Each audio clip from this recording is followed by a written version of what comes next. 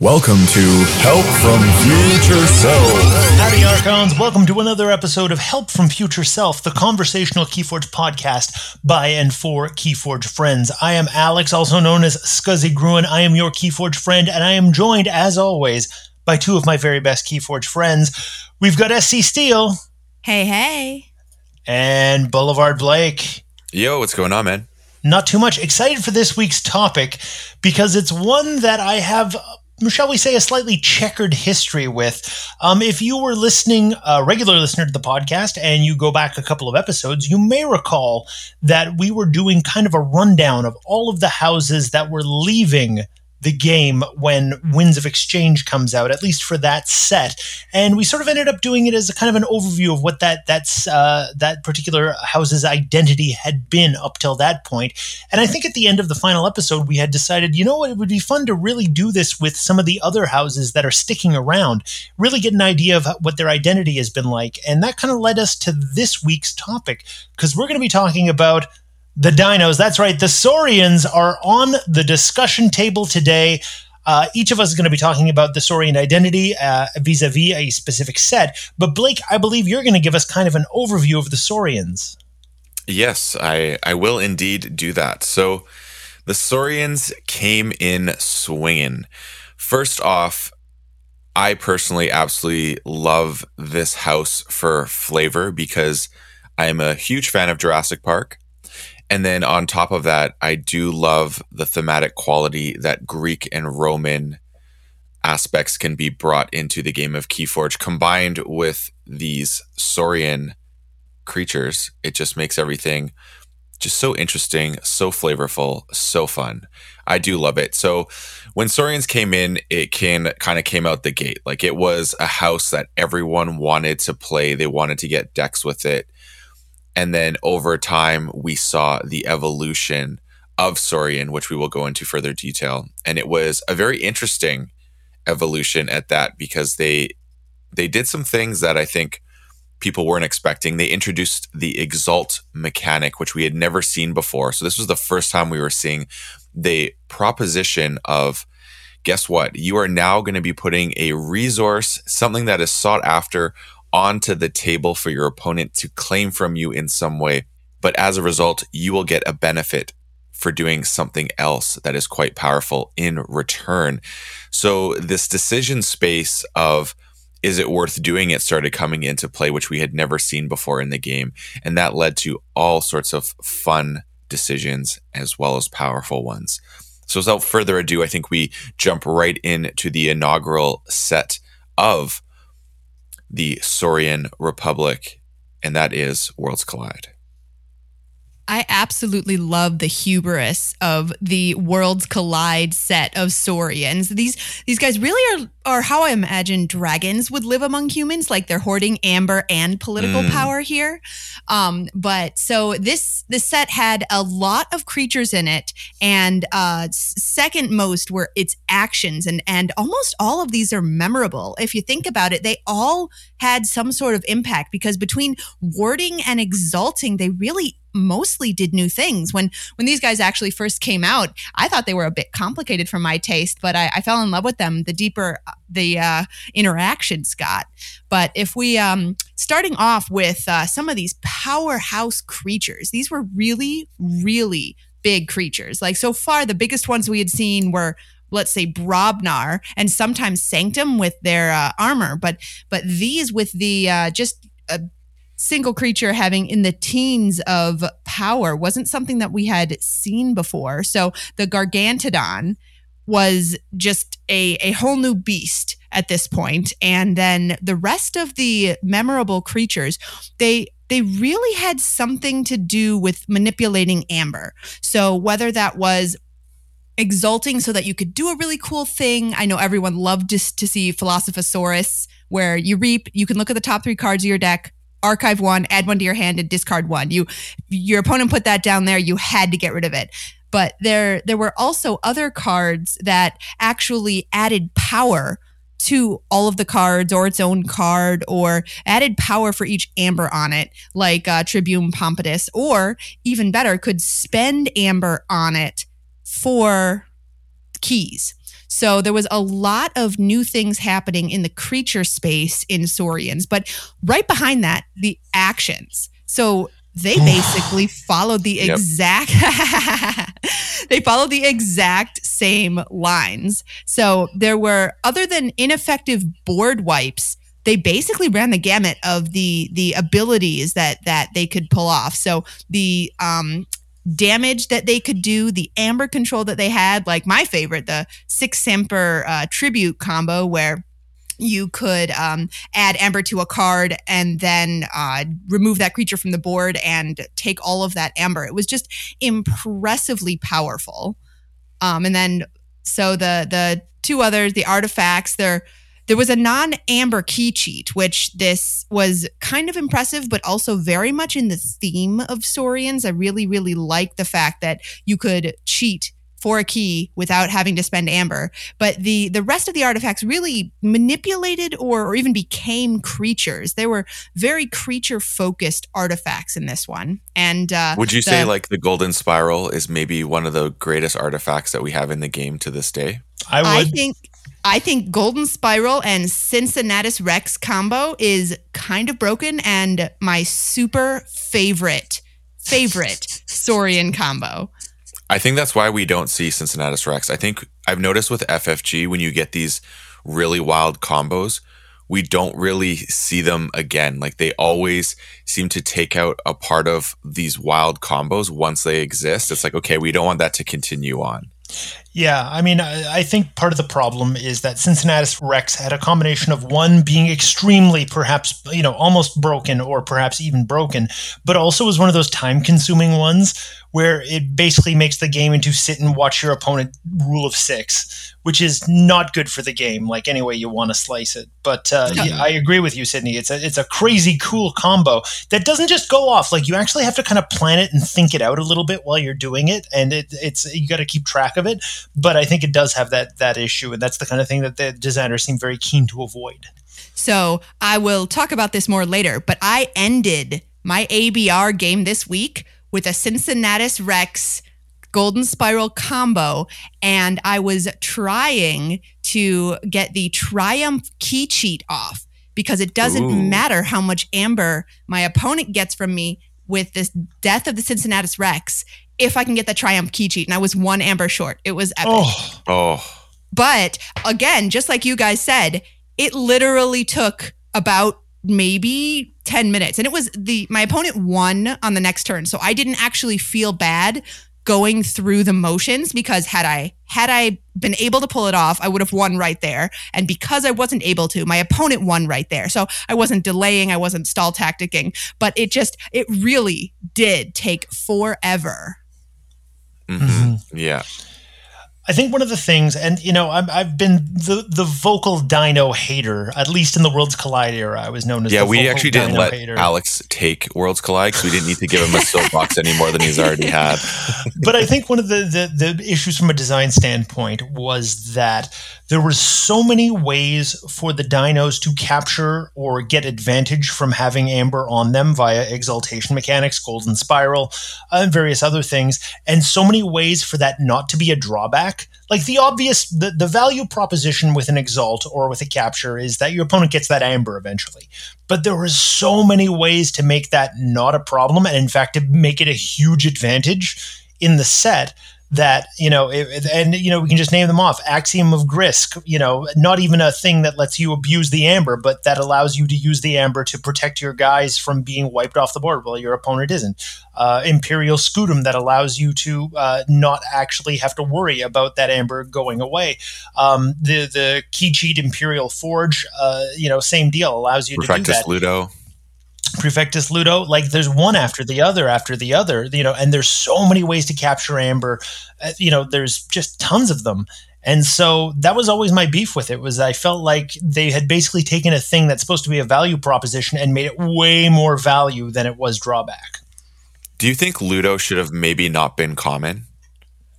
Like given all the other things that exist? Because I mean, it is the cornerstone of like allowing that exalted ember to have some control or to provide a disruption where this has to be destroyed first before you can get the ember. But ultimately the player who has the Ludo has all the control, because if you drop a Ludo and you already have a bunch of Exalted Ember, you can just then swing those and, pop the pinatas where the Ember does not go to anyone.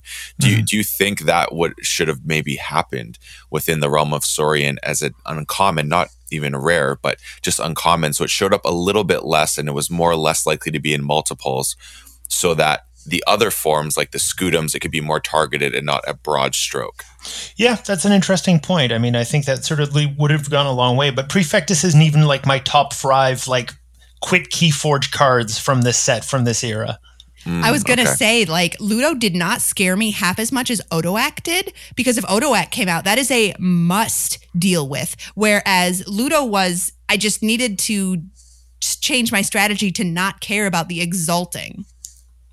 Because Odoac is the start of the true steel hate, isn't it? Like that, it happened in this set where we really saw the steel hate. And Odoac, because of the size compared to the other steel hates, because the other one was in Logos in that upgrade where you couldn't steal. So depending on the creature, it wasn't as problematic. But I think Odoac really created that issue of, okay, now what do I do? It could shut down early era decks so easily. I want to also point out that low key, like, there's a lot of really great fun little combos. I am absolutely a hater of Tribute, but like Tribute Exile is the first combo I ever saw in Worlds Collide, and it really was one of like the coolest things. I remember pointing that out to you when we opened up our first decks in Vancouver at Playblake, and just being like, because I saw the Exile and I was like, why would you ever do this? And then I saw Tribute and I was like, oh my god, this is incredible. But I'm also a really big fan of Centurion Stenopolis with the Imperial Scutum, because you could make just this monster creature with so much amber on him that was never going back to your opponent, and that you could just continually pour amber onto over and over and over, making him more and more powerful, and capturing more and more amber onto him via like the 8 million cards in the set that allow you to capture amber. Beyond Tribute, you had City State Interest and City Gates and so on and so forth. Like, there's just so many of them.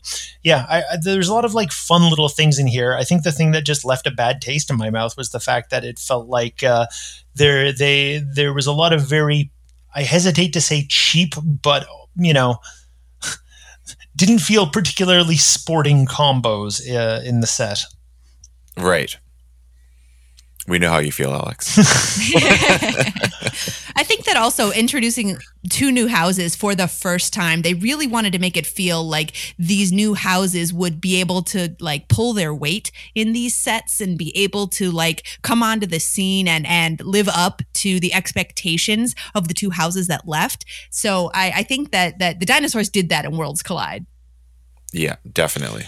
Have you guys ever heard the rumor that originally there was a lot of the cards that ended up being Saurian were actually Brobnar, and that they nerfed Brobnar for being too powerful and folded a bunch of the good Brobnar cards into Saurian to really make them shine? And that's kind of why Brobnar sucked so much in Worlds Collide. I have no idea if there's any truth to this whatsoever, but I mean, that's I've never heard that before. But if you imagine Cincinnatus Rex in Brobnar, that actually makes sense because it's very fight oriented, and it would actually not have the potential to do the same things that you can do in Saurian. So that is kind of interesting.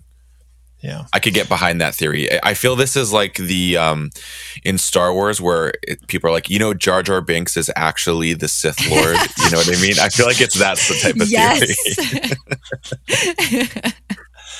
So when Mass Mutation comes out, I'm not going to call it a nerf, but I do think that the dominance of the Saurians is reduced somewhat. And there's a bunch of different ways in which that happens. For one thing, there's much less ways to abuse Exalting and abuse Capture. Like, there's still ways to do it, but they're not quite so prevalent as previously. And I think one of the really neat things about the set is that they kept a lot of really great iconic cards from the original Saurian run in Mass Mutation. Axiom of Grisk is still there.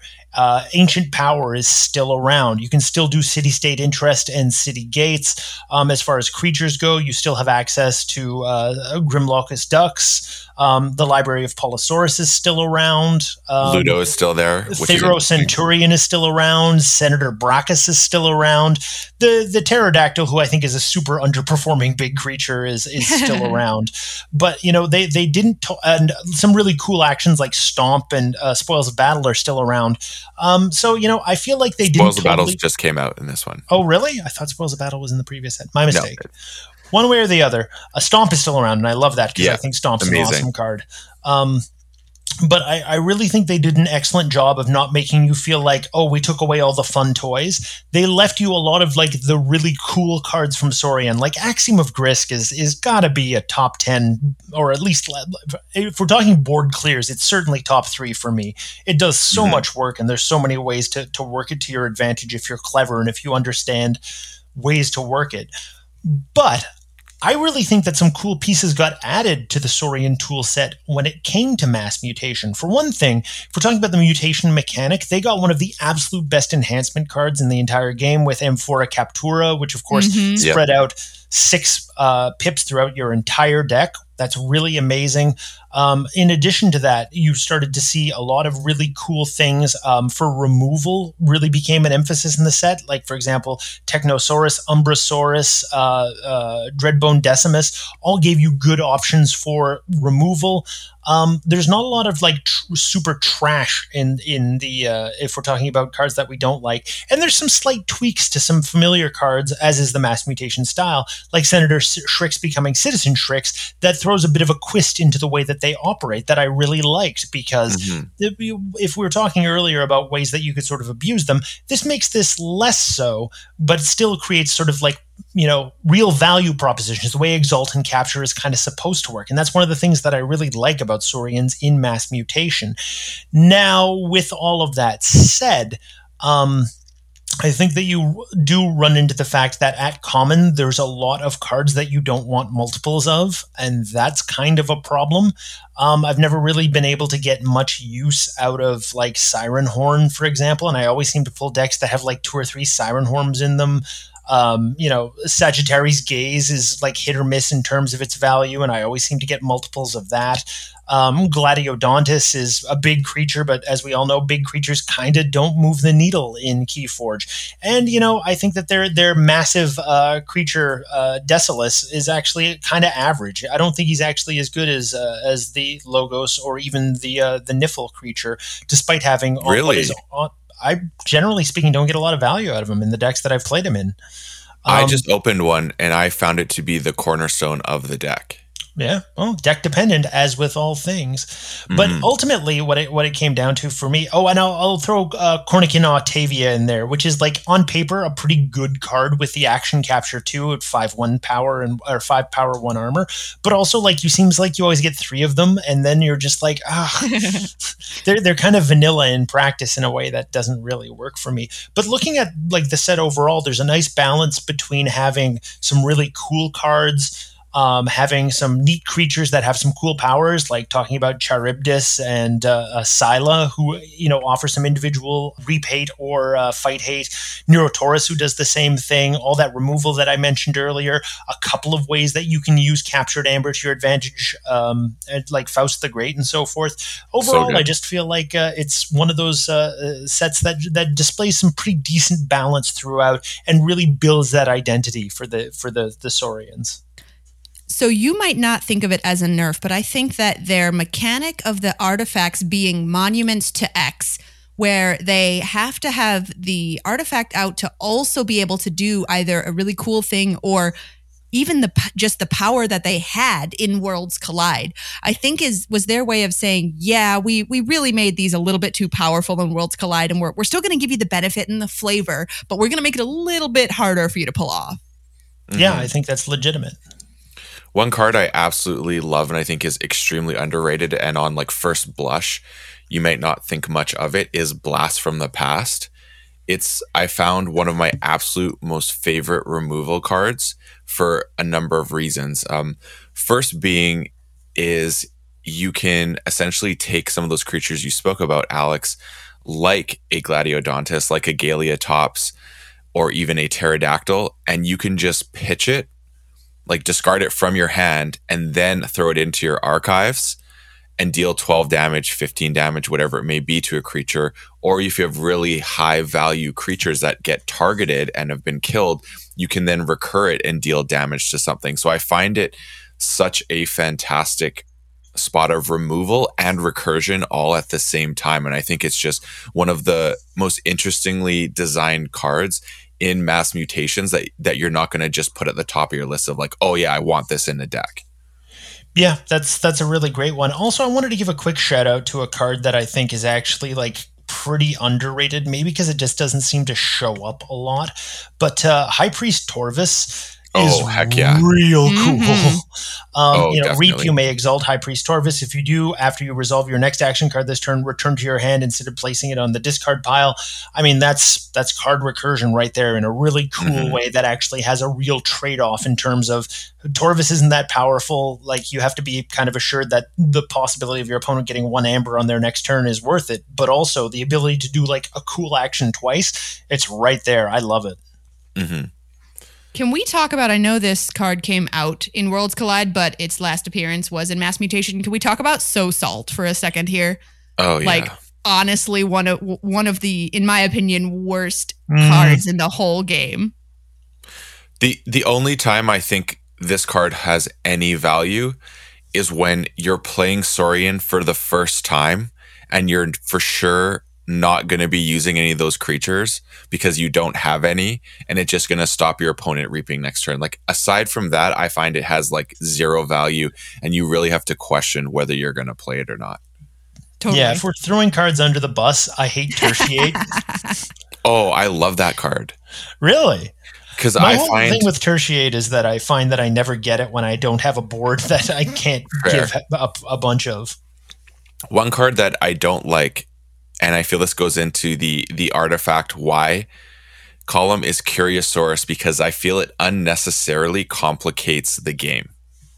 Interesting. Like, legitimate. On TCO, it's much easier because everything's happening. Have you ever tried to play Curiosaurus IRL where you actually have to yourself start doing all the work of moving everything around and doing all this? Because sometimes think about when you're in the TCO automation and the amount of times you have to click because it's saying, okay, where's this going? Where's this going? And you have to start sequencing everything. I find it's just complicated for the sake of being complicated. Like, it provides a really cool aspect if you can really master it. But anyone just like coming into the game, if this was like an experience you had to deal with, I feel it's just very complicated for the sake of That's a good point. Yeah. So I guess we're going to move on to Dark Tidings now. Yeah. Wow. Fill us in. Dark Tidings Saurian for me is really cool. I think it bridged the gap of decision space versus power for me. And it really like brought the essence of Saurian without the OP-ness that we may have felt in Worlds Collide. Because the mutant aspect that existed in Mass Mutation, like there is a cornerstone of that exists, because when you get all the Demosauruses and all those sort of things, there are a big chunk of cards that can appear in your deck that aren't really a part of Saurian, so to speak. It's part of the set, you know, because every house has them and they all have the same abilities, just in different forms depending on which one you get. So with this, I really liked, like, right off the top, I'm going to just go right to the meat and potatoes. Actually, the gravy. I'm going to go right to the gravy. So I love Imperial Forge. It's one of my absolute favorite key cheats because it gives you the opportunity to put all of the risk with an instant game over reward.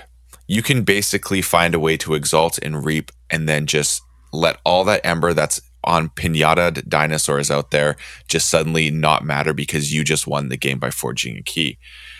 And the reason why I like it in this set so much is because Medicus Lacus at common can allow you to also spend it, so it makes it that much more potent. So you have the ability, unlike the previous sets when we've had Ember on dinosaurs that can be spent, being less common. This one just comes, you raise the tide, and all that ember suddenly now is being spent, and it makes that forge happen even more easily. I absolutely love it. It's one of my favorite things. So that's the cornerstone of this set for me, is having Imperial Forge and Lacus. But what we got in this set, which I thought was really interesting, was the tide with getting to exalt and use creatures based on tide and other things that I thought was so interesting. And I'm of course talking about Fasicus Felix. Such an interesting card. Play fight. If the tide is high, you may exalt a creature. And then you got the evil version. If the tide is low, you may exalt a creature. So I felt like that really epitomized the evil twin aspect in a really nice way. And you got to use everything. We also saw here come the introduction of this really neat card in Decadence, because you got to do, like, I love these Dark Tidings cards where you got to have the decision space of you can choose one, but you're not getting Ember. But generally, one is going to give you an Ember and the other one is going to let you do something else. And so, like, move one from a creature to another creature. So, like, Chant of Hubris, for example, version. And then you have Exalt Ready and use a friendly creature. I just love the decision space that came with that. So I thought it was really neat to have that exist. And then, of course, Bury Riches came. So what are your thoughts on this card? Because this, for those of you not familiar, it's a playability action with no Ember pip. Says if the tide is high, move one Ember from each creature to its controller's pool. Otherwise, raise the tide. It's a little less, a little more backfire possible than other, if otherwise raise the tide cards. Like every house has one. This is one that can backfire on you. And so, yeah, I guess there are going to be cases where you're going to just have to manually raise the tide to get the value out of it or discard it. I actually think this is the epitome of what Saurians should be, because when they came out swinging in Worlds Collide, they really didn't have anything to temper them. And having to use the tide to get the crazy, incredible powers really does do that, because yes, exalting was supposed to be a way for like a consequence of doing really cool things, but a good Saurian house in a deck won't have too many consequences or will benefit from having Amber on all of their creatures. So having to manipulate the tide to do really cool things, and Bury Riches is a great example, is a great way to balance real actual consequences for doing really great things. I really like the way you said that, Sydney.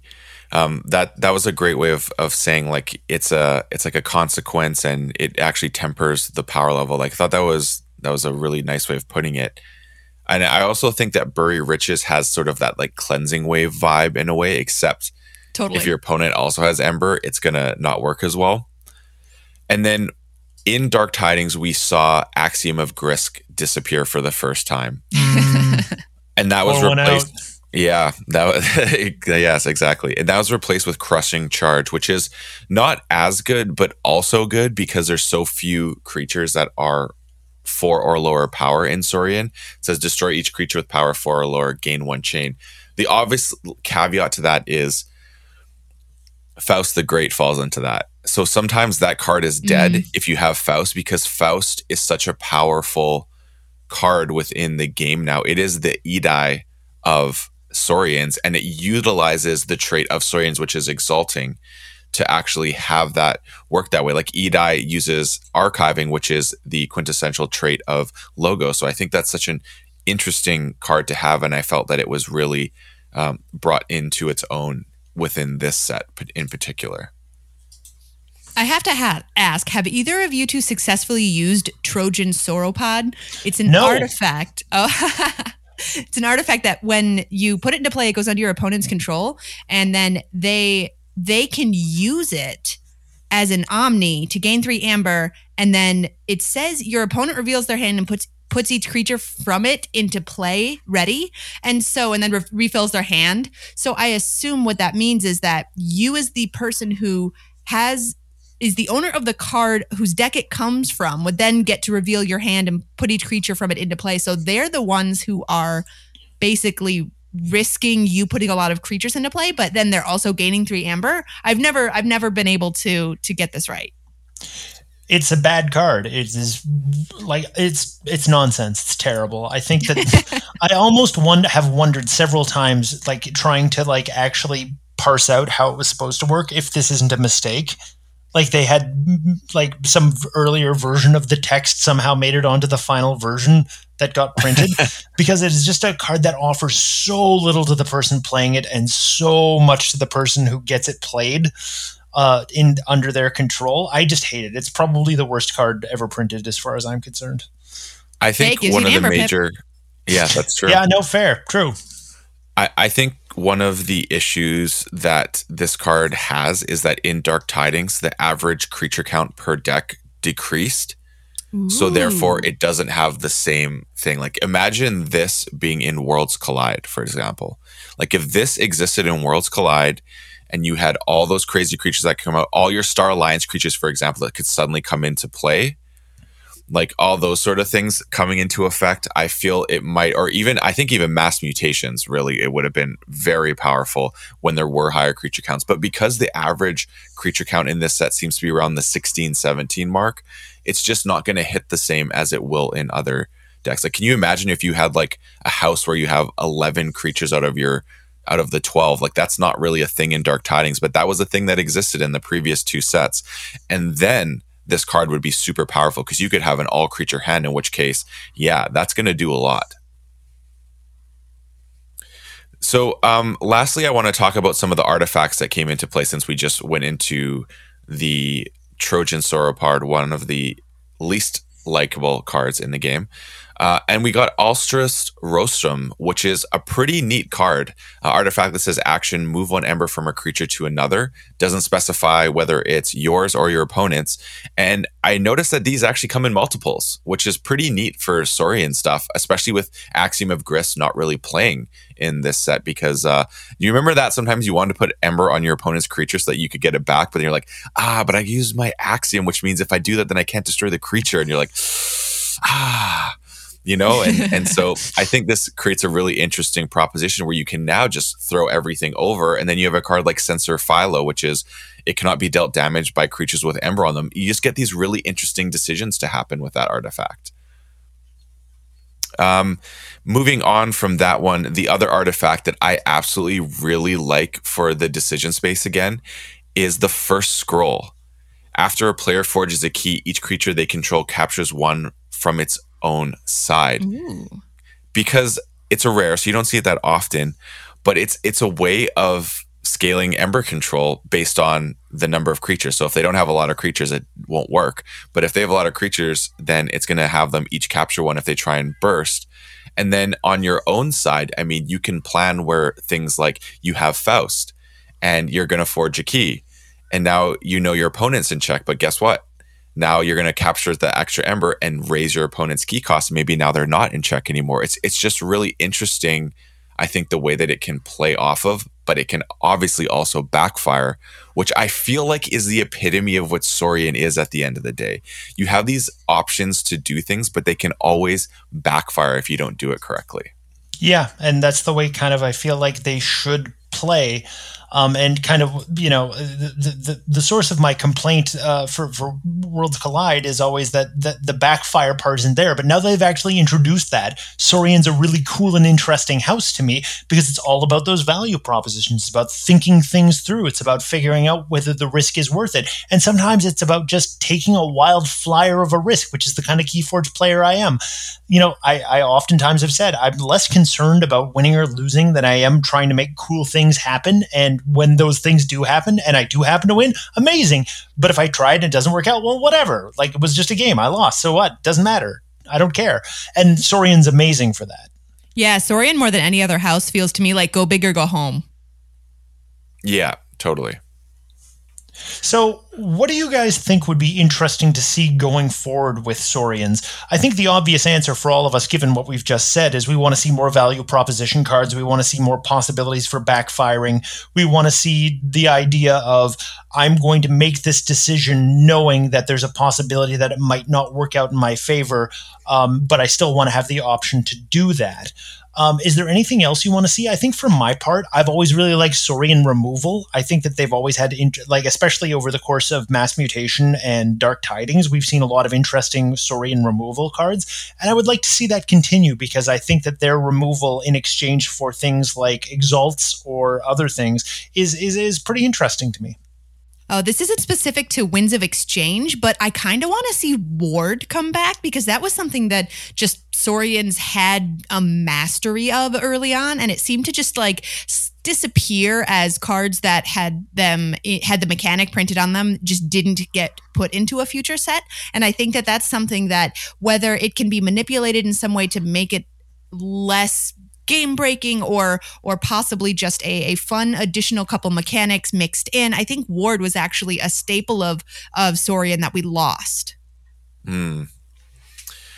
Interesting. Yeah, I like that idea of getting Ward back.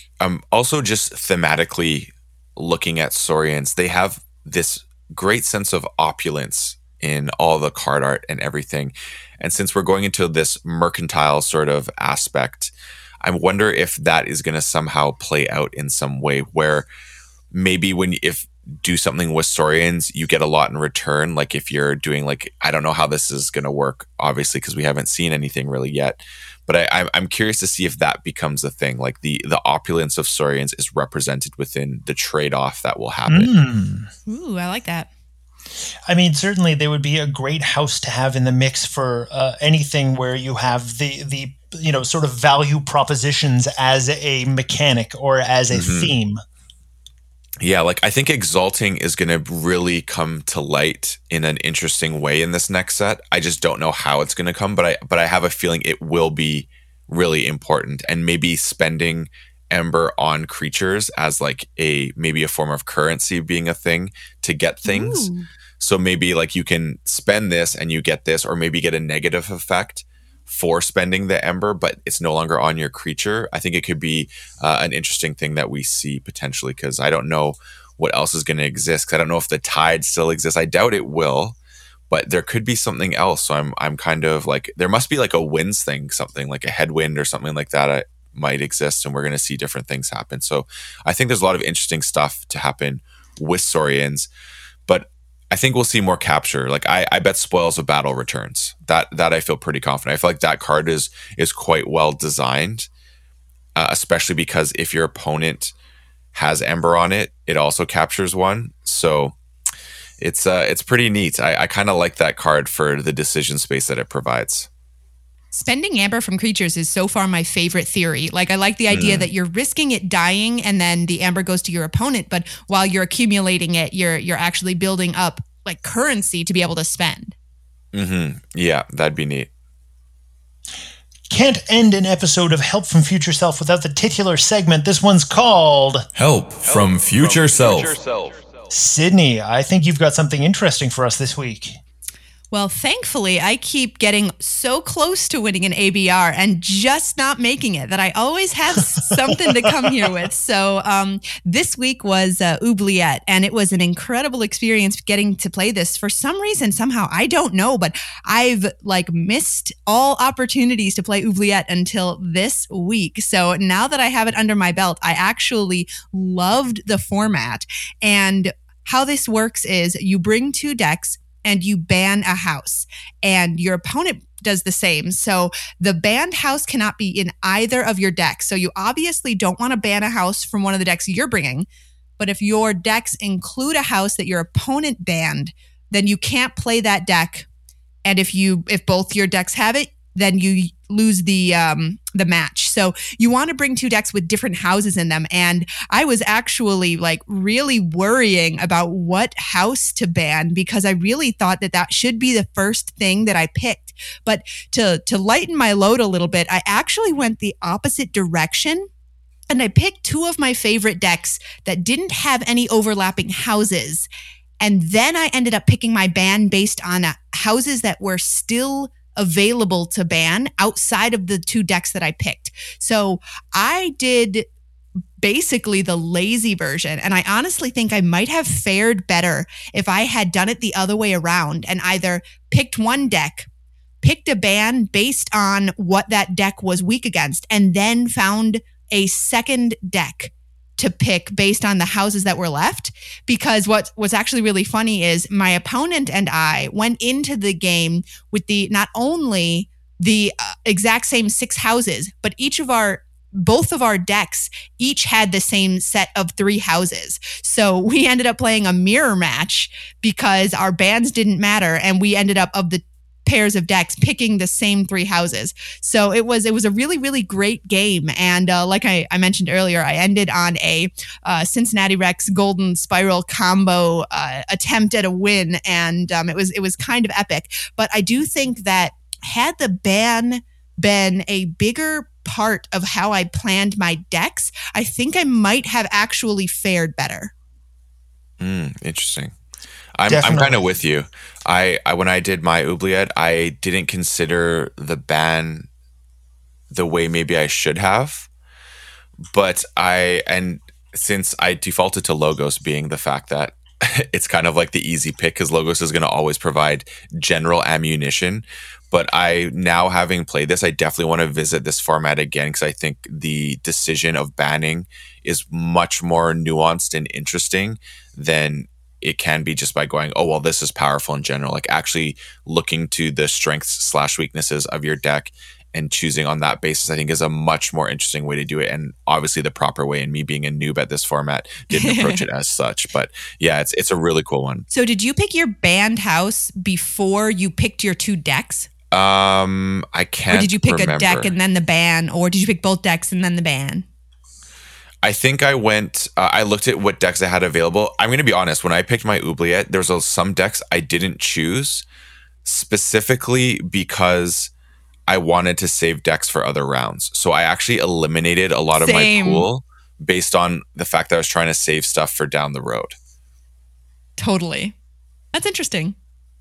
All right, you can find us on Twitter at HFFS Podcast. You can find me at Scuzzy Gruen, on The Crucible on Twitter and on Instagram. Sydney, where can they find you? I am, as always, SC Steele on TCO and Discord. And Blake, where can they find you? What have you got going on? You can find me on Twitter at Boulevard Blake. That's BLVD Blake, and on Discord as well with the number sign 3840 behind that. And right now, I actually today, as we were recording this, I also recorded the first episode of a new podcast, which some of you may find quite interesting. I've mentioned how I'm a lead playtester on a new game. That's a card game with a dice component, which is really fun. Destiny fans out there may like this, and Pokemon lovers. And we recorded an episode where the creator of the game talked about actually being in the position to create a game from scratch, what decisions go into that, what inspired creating a new game. And I thought it was really interesting to be on the listening and interviewing side of that. So we have a new podcast coming out called Spirit Duels, and it's going to be dropping tomorrow, the day after you hear this, on Tuesday. So if you're interested in that, go check it out. It's Spirit Duels, and hit me up if you want to be a part of this. I will definitely check out that podcast. All right, we'll be back at you next week. Can't say whether or not we're going to be talking about another house, but you know it's going to be all Keyforge the whole episode. Thank you so much for listening, and until next time, stay fortunate.